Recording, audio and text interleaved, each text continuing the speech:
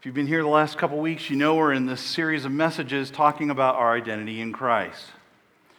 Let me tell you my identity, because some of you may not know me, and I don't get to talk to you like this all that often. I'm Pastor Joe Brownlee. I am the Worship Arts Director here at New Life. It's my privilege to talk to you today. I'm real excited about it. So, 2 weeks ago, you might remember that Pastor Jay talked to us about how we're sons and daughters of the King. Remember that? See what manner of love the Father has lavished on us, that we should be called the children of God. Then last week, Pastor Brian talked to us about our role as kingdom priests. You're a chosen race, a royal priesthood, a holy nation, a people for his own possession. Today we're going to talk about two more identities we have as followers of Christ. So you can pull the study guide out of your worship folder to get ready. Fire up your Bible app, or if you're old school, you can turn in your Bible to Matthew chapter 20. And if you want, the passage is also on your study guide.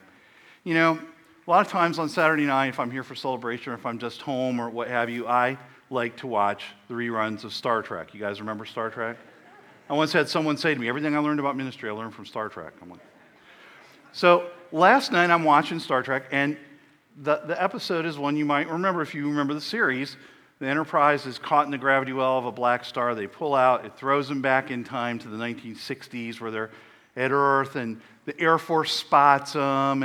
And so the whole rest of the episode is spent trying to erase the fact that they'd ever been there. And I'm thinking, they're trying to cover up their identity.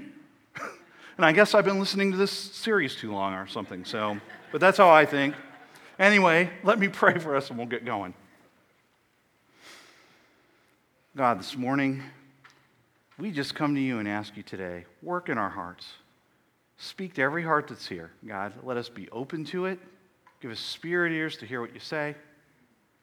And then, God, let us do it. And we ask this in Jesus' name. Amen. All right. As I said, we're in Matthew chapter 20. I'm going to start reading in verse 20. It says, "Then the mother of the sons of Zebedee came up to him," meaning Jesus, "with her sons. And kneeling before him, she asked him for something. And he said to her, 'What do you want?' And she said to him, 'Say that these two sons of mine are to sit one at your right hand and one at your left in the kingdom.' And Jesus answered, 'You don't know what you're asking. Are you able to drink the cup that I'm going to drink?' And they said to him, 'We are able.' And he said, 'Well, you will drink my cup, but to sit at my right hand, at my left or my right is not to grant, but it's for those whom it has been prepared by my Father.' And when the 10 heard it, they were indignant at the two brothers.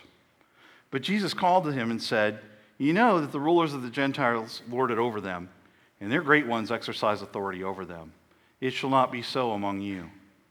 But whoever would be great among us must be your servant, and whoever would be first among you must be your slave, even as the Son of Man came to be served, and not to serve, but to serve, and to give his life as a ransom for many.'"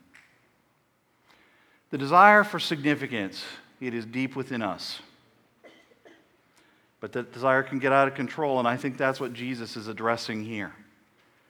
He tells us that as his followers, we have to be servants. Now, the sons of Zebedee here that are mentioned are James and John. They were two of the disciples. They were brothers, and they were among Jesus' closest friends. The Bible tells us that Jesus gave them the nickname the Sons of Thunder. We don't know exactly why, but you might guess that they were kind of bold and brash, right? And we kind of see that here. Now, as I read this, getting ready for this, I wondered, was this request really from their mother?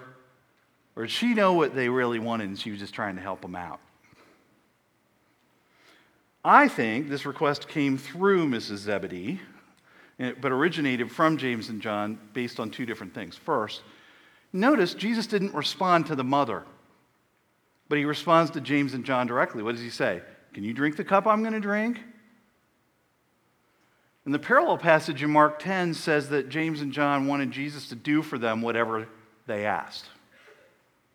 Second reason I believe that it came from James and John is a similar incident in Mark chapter 9, verse 33. It says this, "And they came to Capernaum, and when he, Jesus, was in the house, he asked them, 'What were you discussing on the way?' And aside, did he really need to ask him? I think he knew. But they kept silent, for on the way they had argued with one another about who was the greatest. And he sat down and he called the 12 and he said to them, if anyone would be first, he must be the last of all and servant of all. So you see the pattern here? Jesus is confronted with these two different situations.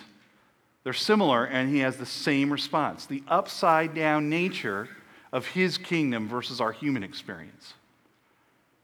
Don't be first, be last. Now, James and John, they wanted those places of privilege, right? And sitting alongside Jesus in the kingdom, those places have a high price tag. And Jesus said that. And he asked them, are you really up to that? And they're saying, yeah, we are. But be careful what you ask for. Now, I noticed that Jesus didn't rebuke them. There are plenty of times, if you read the Gospels, that the disciples say something, and he's like, he gets after them because they said something he didn't like. But he didn't rebuke them here, and he even acknowledged they would pay a dear price to be his followers. Acts 12 tells us that James was the first of the disciples to be martyred. He was executed by sword at the order of Herod. Now, tradition has it that John survived 2 attempts on his life, both miraculously, but then ultimately he was exiled to the island of Patmos. So both of them did experience suffering for the cause of Christ. Now, Jesus did what he always did here. He used the indignance of the other disciples as a teachable moment. First, he tells them in verse 25, the kingdom isn't about flaunting your authority over people and lording over them, holding it over their heads. That's what this world's about. Instead, in verses 26 and 27, he says, hey, my followers are going to be operating differently. If you want greatness, serve. If you want to be first, become a slave, be last. That's definitely not what the wisdom of this world would teach us about how we should act. Then finally, in verse 28, Jesus states his mission. He says that he came not to be served, but to serve and give his life as a ransom for many. He didn't come to be served, even though he deserved it. He came instead to serve, and it cost him dearly. So I want to talk a little bit about what it means to live out our identity as servants. And I see 3 things that we need to do. First one, follow the example of Jesus. And by the way, that's a good thing to do in anything. Jesus didn't give us the command to serve, right? And then go, well, hey, but I'm the king, so you little people do it all, and that's great. No. Jesus is a servant king. He leads by example. On the night when he was arrested, Jesus did this. I'm going to read from John chapter 13. I'm going to start in verse 3. Jesus, knowing that the Father had given him all things into his hands, that he had come from God and was going back to God, he rose from supper. He laid aside his outer garments, and taking a towel, he tied it around his waist. Then he poured water into a basin and began to wash the disciples' feet and to wipe them with the towel that was wrapped around him. Verse 12 now. When he had washed their feet and put on his outer garments, he resumed his place. He said to them, do you understand what I've done to you? You call me teacher and Lord, and you're right, for so I am. If I then, your Lord and teacher, have washed your feet, you also ought to wash one another's feet. For I have given you an example that you should also do just as I have done to you. Now, notice here in verse 3, we start out, John begins this account by telling us that Jesus knew the Father given everything. He'd come from God. He was going back to God. What's he telling us? Jesus knew his identity. That's what he's telling us. Then how Jesus was dressed. He laid aside his outer garment. It was exactly what a slave in that day would have worn. And slaves were looked down on in their culture, so he truly took the lowest place.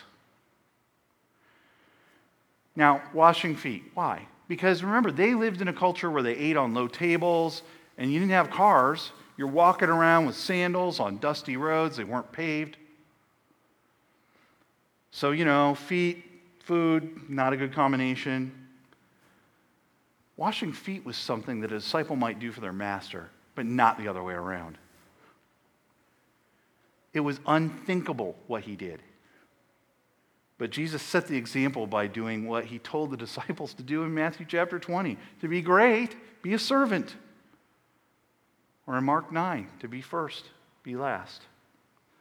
Once again, Jesus sets for us yet another example of the upside-down nature of his kingdom.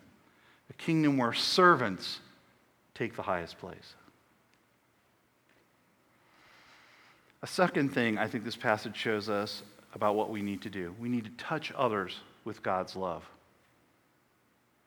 Further down in John chapter 13, in verse 34, Jesus says this, "A new commandment I give to you, that you love one another, just as I have loved you. You also are to love one another. By this, all people will know that you are my disciples if you have love for one another." Now notice, he doesn't say, people will know you're my disciples because you know the scriptures inside out, backwards.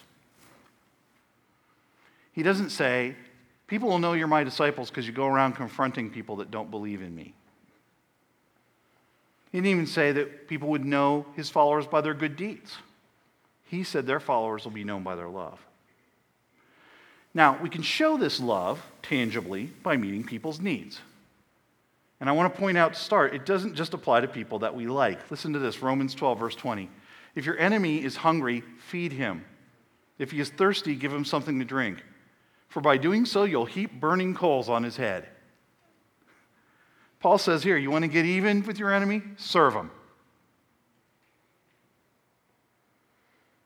Pastor Brian last week shared with us Hebrews 13, verse 16. Do not neglect to do good and share what you have, for such sacrifices are pleasing to God. Paul's telling us that if you're going to serve, if you're going to share what you have, it can be a sacrifice, and serving is often going to cost us something. James chapter 2 and verse 15. If a brother or sister is poorly clothed and lacking in daily food, one of you says to them, go in peace, be warm and be filled. Without giving them the things needed for the body, what good is that? James is saying, don't just say something, do something. He's telling us we should serve others by meeting physical needs. But now, here's the thing. If we're going to do that, we've got to be sure that our service is flowing out of a heart to show Jesus is great, not to make ourselves look great. We've got to do it in a way that deflects the credit, or the Bible would use the word glory, back to God in Jesus Christ. You see, it's all about the heart. As children of the King, true service is all about the heart. And when it's done for the right reasons, God's going to use your service to reach people with the gospel. 1 Corinthians 9:19, Paul says this, "For though I am free from all, I've made myself a servant of all, that I might win more of them." Right? God wants everyone to come to know Christ. 2 Peter 3:9 says that. God's not wishing that any should perish, but all should reach repentance. But we can't reach out to the world on our own. And I've been captivated with this verse for months. The worship arts community is getting tired of hearing it, I'm sure. John chapter 15 and verse 5, Jesus says this, "I am the vine, you are the branches. If you remain in me and I in you, you will bear much fruit. Apart from me, you can do nothing." So if you think you can do it alone, you can't. But if you think you can't do it with Jesus, you can. Philippians 4:13, I bet a lot of you know it by memory. It says, "I can do all things through Christ who strengthens me." Third thing I think we need to do to live out our identity as servants, bless God's heart. Do that which God wants us to do. Servanthood is what he desires. Jesus himself told us so. Listen to this from Matthew chapter 25. I'm going to start in verse 34. "Then the king will say to those on his right, 'Come, you who are blessed by my Father. Inherit the kingdom prepared for you from the foundation of the world. For I was hungry, and you gave me food. I was thirsty, and you gave me drink. I was a stranger, and you welcomed me. I was naked, and you clothed me. I was sick, and you visited me. I was in prison, and you came to me.' And then the righteous will answer him, saying, 'Lord, when did we see you hungry and feed you? or thirsty and give you drink? When do we see you a stranger and welcome you, or naked and clothe you? And when do we see you sick or in prison and visit you?" And the king will answer them, "Truly I say to you, as you did it for one of the least of my brothers," or brothers and sisters, "you did it to me." Jesus is telling us here that his heart for service is so great that as we serve others, it's really serving him. Serving others is doing his work, acting as his hands and feet. It expresses his heart of love for all people. How do I know this? Mark 9, verse 41. Jesus says, "For truly I say to you, whoever gives you a cup of water to drink because you belong to Christ will by no means lose his reward." The source of our servanthood will reward us for our servanthood. We have a mission team that's about to go and put these words into action. The Johnny and Friends Ministry serves families that have a member with a disability. And they have these camps where they come and they spend a week and they get ministered to with Christ-like encouragement. And a team of New Lifers is headed to camp to serve. This is the kind of ministry, I think, that Jesus meant by serving the least of these, those that most people look past or forget.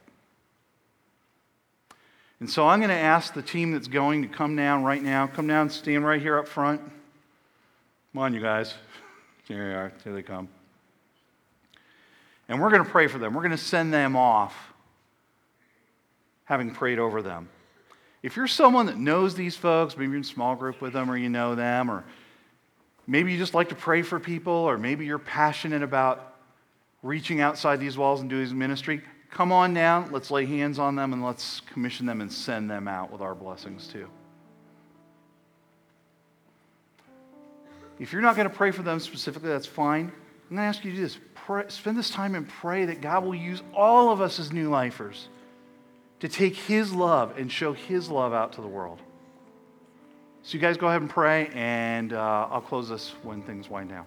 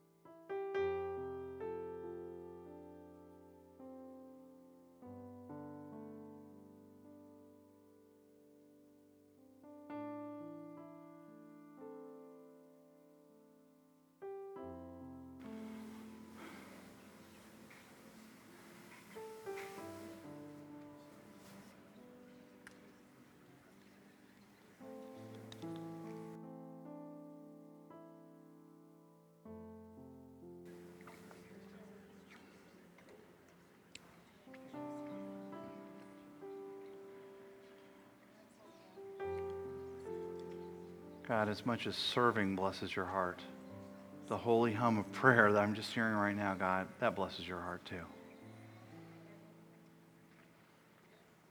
God, I pray that you walk with this team as they go.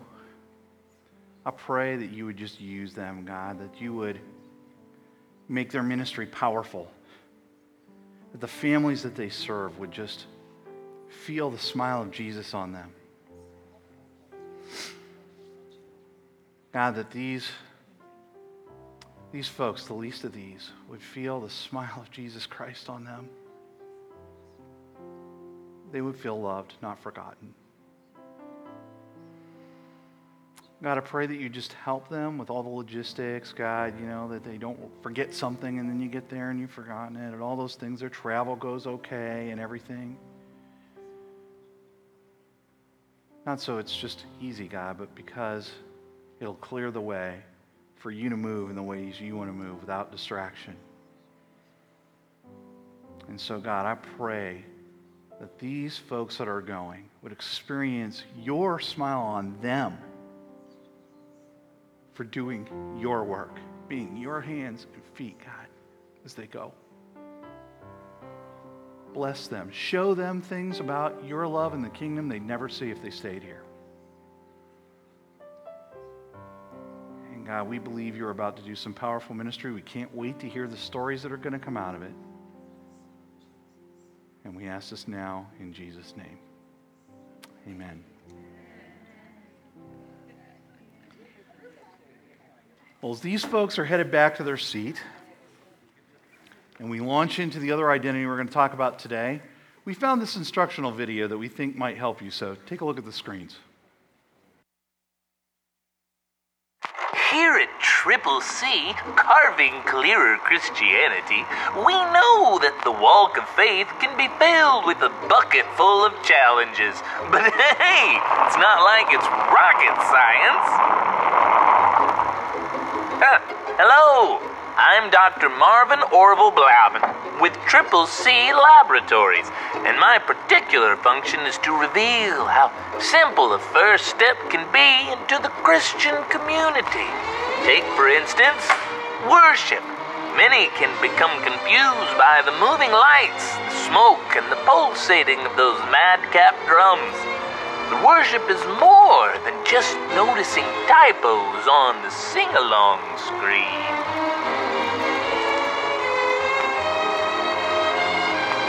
Worship doesn't require a talent in singing or knowing where to put your hands, because worship is simply your heart surrendering to Jesus. Sure, many get caught up in appearances, trying to look like this or sound like that, as if they're the bee's knees.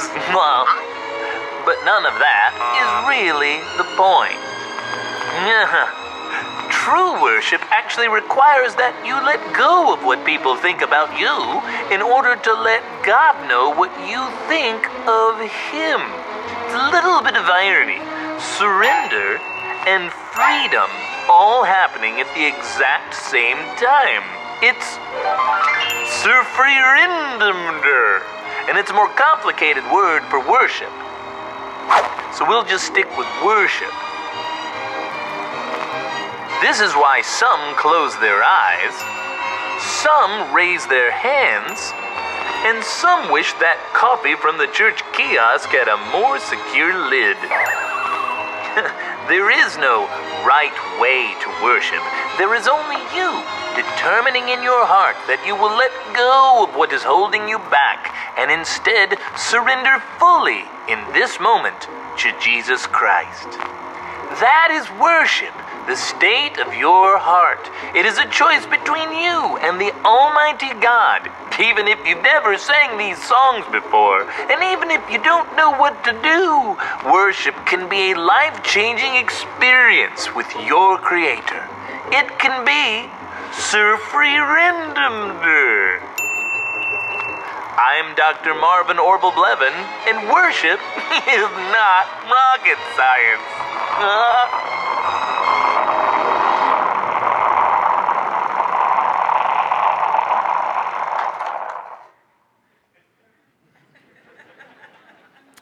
Well, it's all crystal clear now, isn't it? Well, as we consider our identity as worshipers, I want to look at a passage in Genesis chapter 22. Now, you always like it when it's in Genesis because you have your Bible. It's easy to find. It's the first book. And it's on your study guide if you want to do that. I'm going to read starting in verse 1. After these things, God tested Abraham and said to him, Abraham, and he said, Here I am. He said, Take your son, your only son Isaac, whom you love, and go to the land of Moriah and offer him there as a burnt offering on one of the mountains which I will tell you. So Abraham rose early in the morning. He saddled his donkey, and he took 2 of his young men with him and his son Isaac. And he cut wood for the burnt offering and arose and went to the place of which God had told him. On the 3rd day, Abraham lifted his eyes and saw the place from afar. Then Abraham said to his young men, Stay here with the donkey. I and the boy will go over there and worship and come again to you. And Abraham took the wood of the burnt offering and laid it on Isaac his son, and he took in his hand the fire and the knife. And so they went both of them together. And Isaac said to his father Abraham, My father. And he said, Here I am, my son. He said, Behold the fire and the wood, but where's the lamb for a burnt offering? Abraham said, God will provide for himself the lamb for a burnt offering, my son. And so they went, both of them together. When they came to the place of which God had told him, Abraham built the altar there and laid the wood in order, and bound Isaac his son and laid him on the altar on top of the wood. And then Abraham reached out his hand and took the knife to slaughter his son. But the angel of the Lord called him from heaven and said, Abraham, Abraham. And he said, Here I am. He said, Do not lay your hand on the boy or do anything to him, for now I know that you fear God, seeing you have not withheld your son, your only son, from me. And Abraham lifted up his eyes and looked, and beheld, behind him was a ram caught in a thicket by his horns. And Abraham went and took the ram and offered it up as a burnt offering instead of his son. Now you may remember that Abraham was the father of God's chosen people, the nation of Israel, and Isaac was his son of promise. Back in Genesis 13, God told Abraham that he would make his offspring as plentiful as the dust of the earth. But there's one problem with that. Abraham didn't have any offspring. In fact, he didn't have Isaac until he was in his 90s. Now, you might ask, why this passage to talk about worship? Well, there's a principle in studying Scripture. It's called the law of first mention. It says this: any place there's a subject that's mentioned for the first time in Scripture, pay special attention to it. Genesis 22, verse 5 is the first mention of worship in the Bible, where Abraham says, the boy and I will go and we will worship.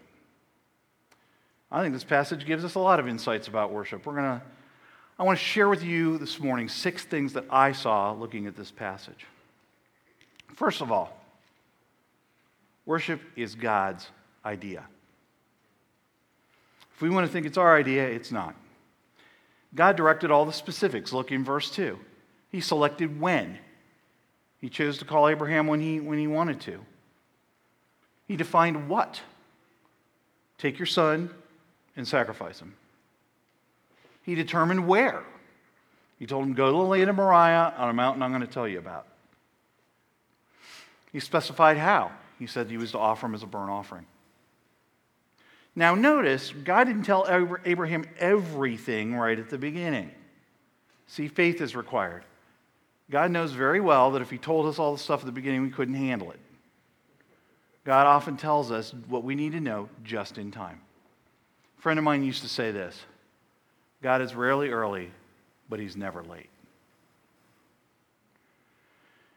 Notice this, though. God didn't answer the big question, why?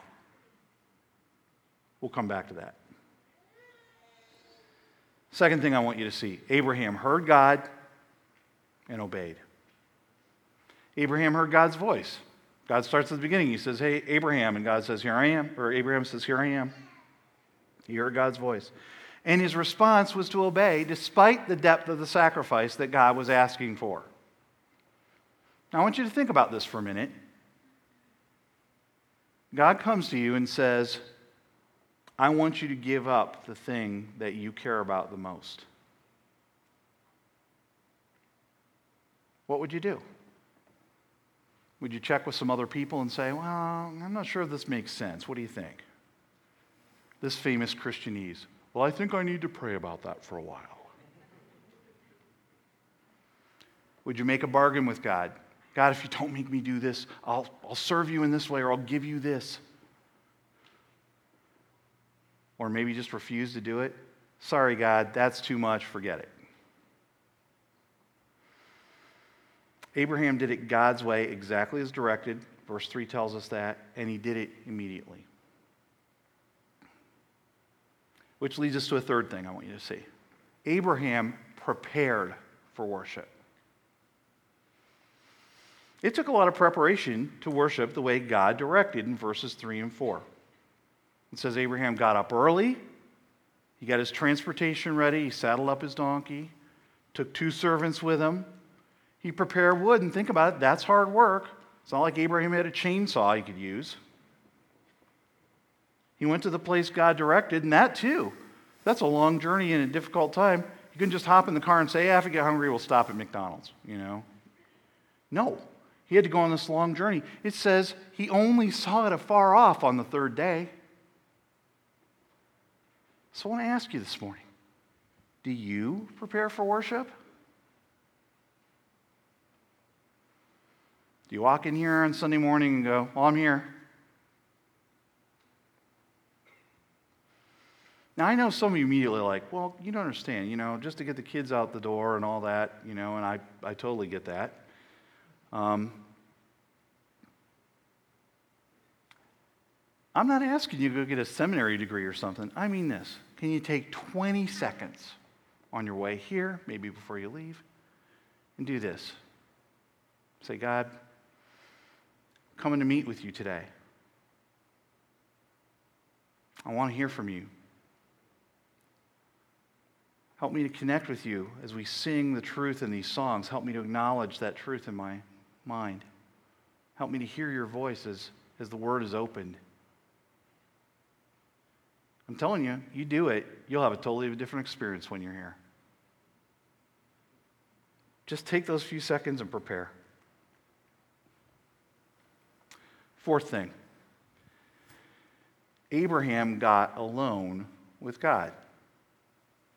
Now, there's something special, I think, about worshiping God together with others who share our faith. And some of my best worship experiences, the most memorable I've had, have been in very large group gatherings. Maybe some of you would say the same thing. I think part of it is that we misunderstand our role in corporate worship. Our celebrity-based culture influences our thinking about worship in ways that aren't biblical. First of all, the musicians that are here on the weekends, they're not the performers. You are the performers. You're not the audience. God is the audience. The worship team, they're just prompters. There's a lot of us. They're helping us stay together so we're not going off in 100 different directions. That's all. Worship is a personal response to God, even in a corporate setting. Even when we're here together, it's personal. I can't worship for you. You can't worship for me. Worship's the response of your heart to God. John 4:23, but the hour is coming and is now here when the true worshipers will worship the Father in spirit and truth, for the Father is seeking such people to worship him. Now, I know, that's one of those ones when you read that passage, you go, okay, spirit and truth, got it. And we don't know, what does that mean? Okay, here's what it is. We worship in spirit. What does that mean? It means it's a response from inside of us. It's not about all the outside stuff. True worship comes from inside of us. And the part about worshiping in truth, that's when we acknowledge with our intellect the truth of who God is and what he's done for us. That causes a response in our spirit of worship. Does that make sense? That's what that's saying. The passage tells us in verse 5, Abraham left the servants behind.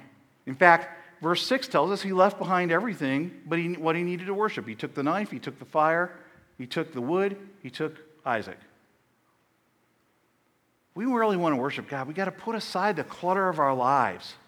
Slow down for a minute. Quiet our hearts. Focus our minds on him. We've got to make space to hear from God and connect deeply with him.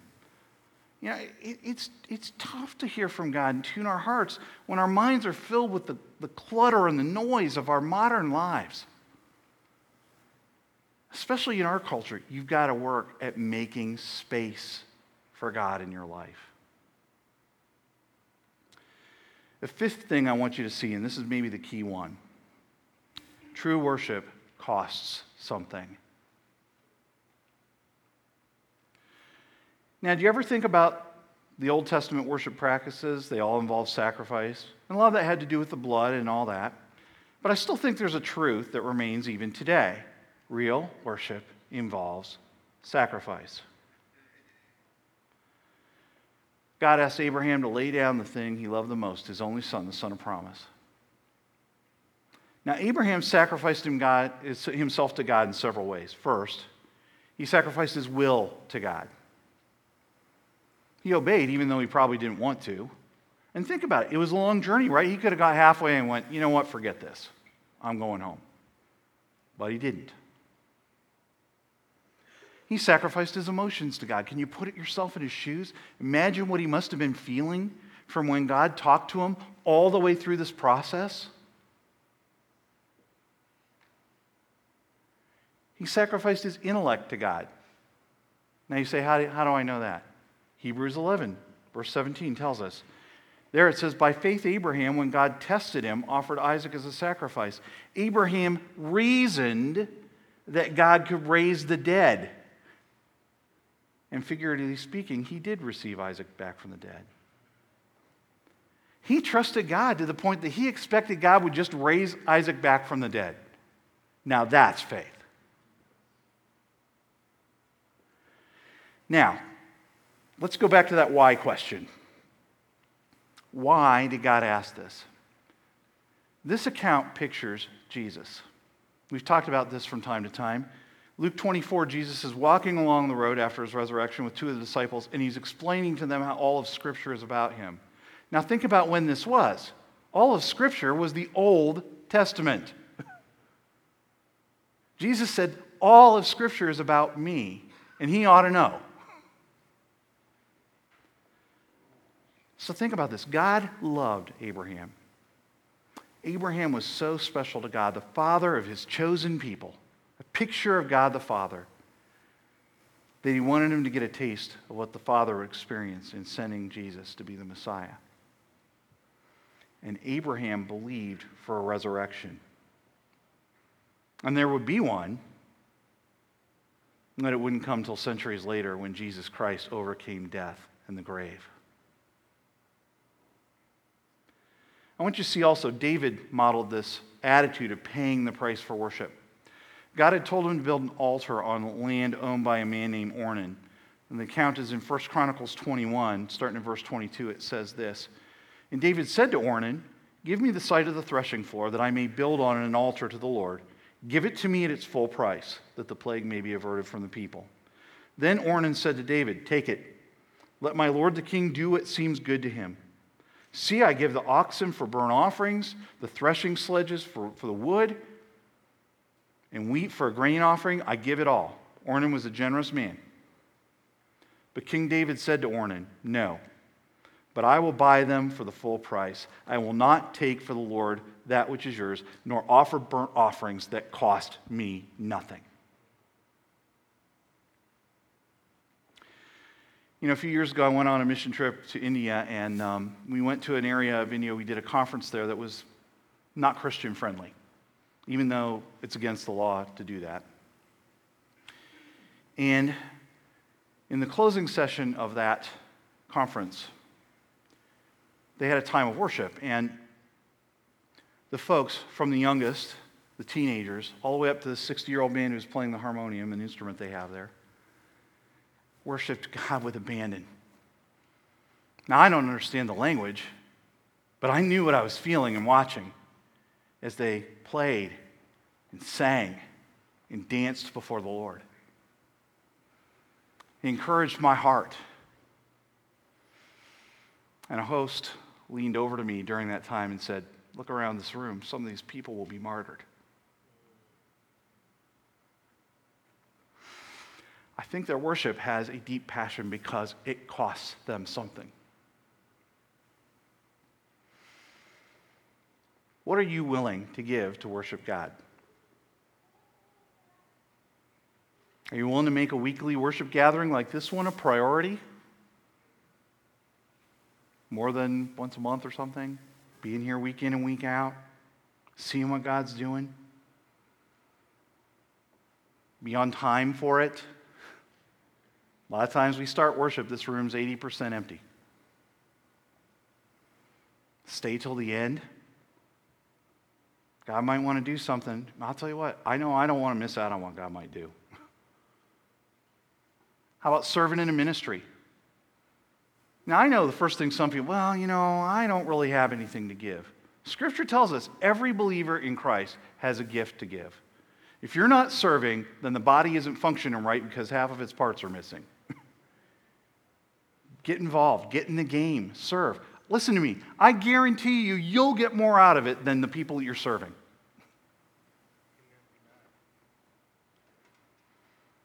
How about going on a mission trip? Now, I know for some of you, I know what you're thinking because I used to think this. I'm too afraid to go. I mean it. Never been outside the country. I can't do this. Listen to me. I'm just going to tell you. I would never have understood God's heart for the world like I understood because I went on a mission trip. You want to see God's heart for the world? Go. It'll change your life. It did mine. How about, are you willing to give financially to God's work? Ooh. Now listen, I know there's some of you that are going, but I'm out of work, or I've got a fixed income. God knows all that. I'm not talking about that. I'm talking about those of us that have the ability to give and we're kind of holding back a little bit. What could God do if we just gave, all of us that attend New Life a little bit, just gave a little bit more? Or some of you, if you just started to give something. You'll be a part of what's going on. God will bless you through it. Proverbs 11:24 says this: one gives freely, yet grows all the richer. Another withholds what he should give and only suffers want. I'm just saying. How about obeying God and what he says from the Word? Now, listen, we've been in this series, but not just this series. Don't you feel it these days? God is speaking to us deeply from his Word week in and week out. He's saying things to us. How about if we just say, I don't want to hold back on that, God, and we just say, whatever you say, God, I'm going to do it. Or maybe as we end up our celebrations, we have time of worship and prayer. You see someone in here and you know they've got something going on. Take a risk. Leave your seat and go get with them. Put your arm around them. Pray with them. Encourage them. What would God do if we did that? How would he work in lives? Listen to me, church. I believe the day is coming in America when it won't be easy to be a follower of Jesus. In fact, I would say it's getting harder all the time. The North American church has become soft and complacent. What's going to happen to us when we have to pay a hefty price to worship Christ? I think we're going to find out. True worship is giving God all that we are, not I surrender some. And our God is worth it.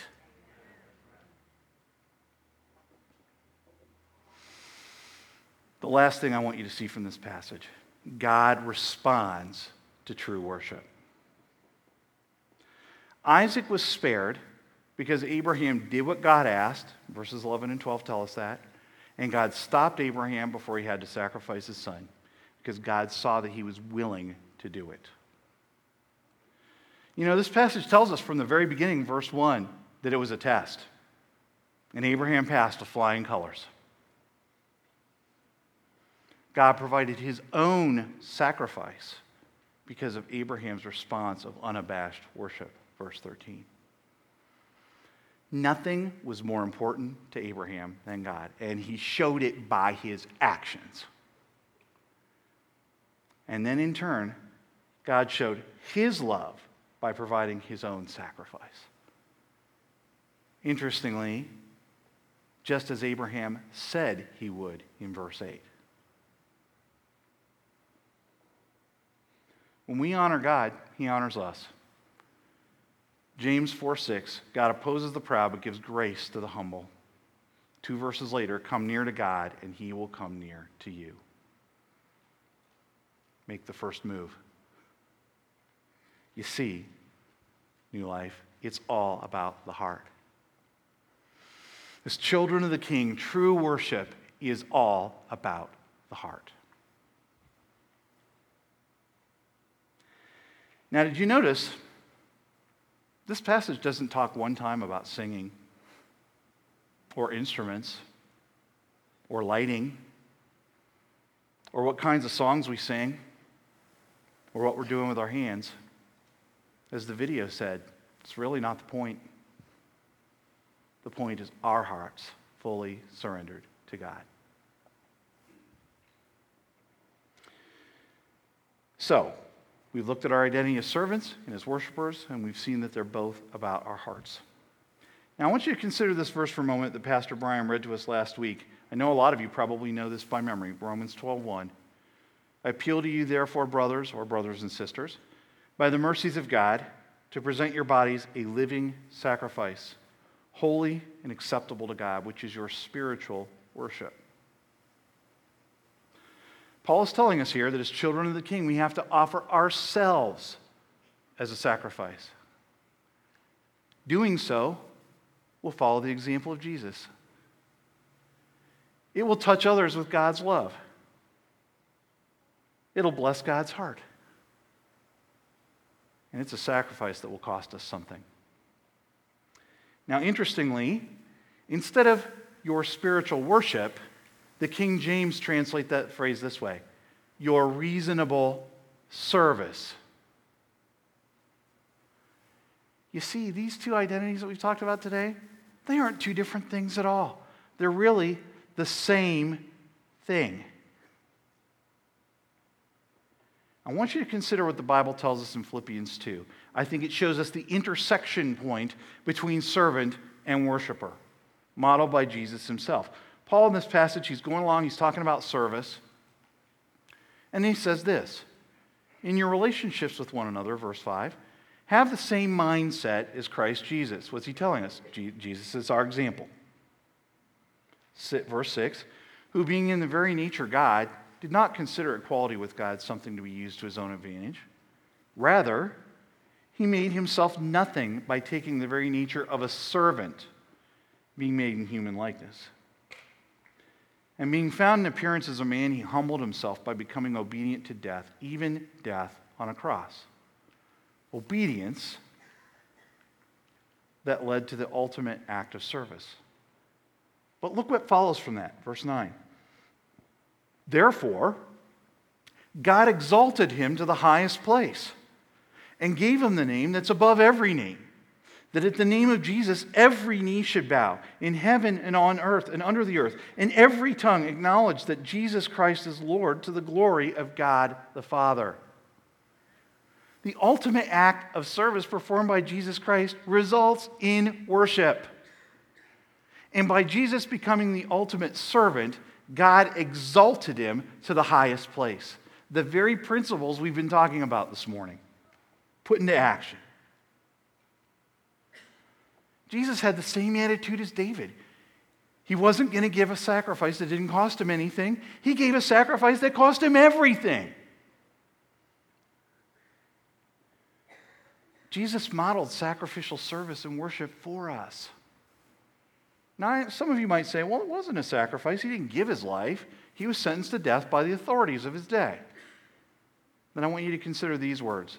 John 10, verse 17, Jesus says, for this reason the Father loves me, because I lay down my life that I may take it up again. No one takes my life from me. I lay it down of my own accord. Jesus gave his life willingly, and he took it up again when he rose victorious over the grave 3 days later. If that isn't worthy of praise and worship, I don't know what is. I'm privileged to lead the worship arts community here at New Life, and every weekend, lots of our folks serve in different ways so that you can hear what's going on or see things, or so that we have songs that speak deep spiritual truth that you can engage with, and other stuff. And hours and hours and hours go into that every week, getting ready. And if you're blessed by that, we're humbled and honored to serve you. And it's a privilege to serve the King. But often when I leave on weekends, what gets me excited is not even that. It's what's happening in us as the worship arts community as we serve you. How God is changing us, how we're learning lessons of what it means to be servants and worshipers, what it means to serve in true Christ-like community. figuring out these lessons as we go along. Some of you remember longtime New Lifer Ron Wilson. And he went home to be with Jesus a month ago today. And when I first began leading the orchestra 13 years ago, Ron was a longtime member of that group then, played the trombone, and he loved to do it. About the beginning of 2011, those of us that knew Ron began to notice changes in him. And we didn't understand what was going on then, but we came to find out later that he had an early onset of Alzheimer's disease. He was only in his mid-50s. And it became hard for him to even read music or know what song we were doing. About a year ago this time, between celebrations right there in that very spot, Ron came to me and said, I don't think I can do this anymore. And I didn't want him to give up that which he had loved so much. And I encouraged him to stick with it as long as he could. It wasn't hurting him, as long as he wasn't being a distraction to anybody else. I didn't want him to give that up. But it was the orchestra who came alongside Ron and just served him. Helping him be where he was supposed to be, or like, he's putting his horn away. It's like, only the 9 o'clock, we still have another service to go, Ron, you know. And just trying to kind of shepherd him along. And they loved him. He got confused, even got agitated sometimes, but they just loved him.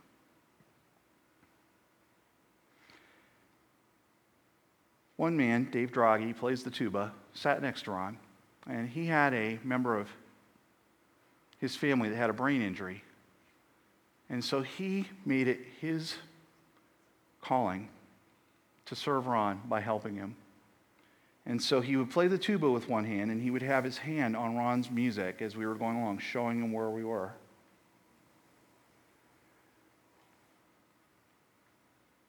And once a month, I got to see the words of Jesus, serving the least of these, played out right in front of me.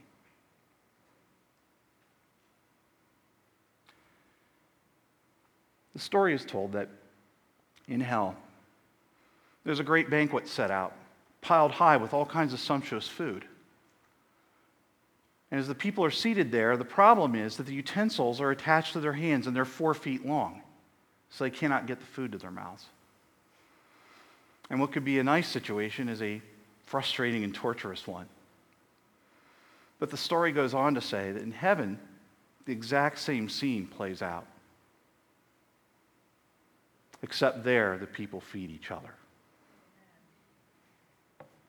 Because they're servants and worshipers. Let me ask you this morning, how are you doing with your identity as a servant? How are you doing with your identity as a worshiper? I've felt all week that God just wanted to talk to us about this weekend. I just believe that there's lots of you in this room that as I've been talking, God's been tugging at your heart. So as your spiritual act of worship today, as your reasonable act of service, I'm just asking you to listen to God's voice. And when you hear it, obey his call, just like Abraham did. Steve's going to come back and he's going to sing a song that's going to remind us what's truly important about when this life is over. But as he sings, I'm going to ask you to ask God, what does he want you to do based on what we've talked about today? Are there changes you need to make in your life? I'm going to ask the prayer partners to come right now. They're going to be up here. Maybe you're going, I'm not sure what God's saying to me. They would love to pray for you. They would be honored to pray for you and help you maybe discern what God is saying. So they'll be up here through the rest of our time in case you need them. Listen to me, folks. 1,000 years from now, your soul's still going to be alive. What's going to be important then? What will you wish you had done now? Make today the day you heard God's voice. and made the decision to obey in serving and worshiping him. Let's stand together. I'm going to pray a prayer of confession over us as we just prepare to hear from God. Maybe as we do this, maybe you want to put your hands out like Pastor Brian asked us last week, just to signify, God, I'm here. Here I am, like Abraham, and I want to hear from you. Let me pray. God, we confess to you this morning. No, God, I confess to you this morning. I have not served you the way you want me to serve you. I've not served others the way you want me to serve others. I've not worshiped you the way you deserve to be worshiped.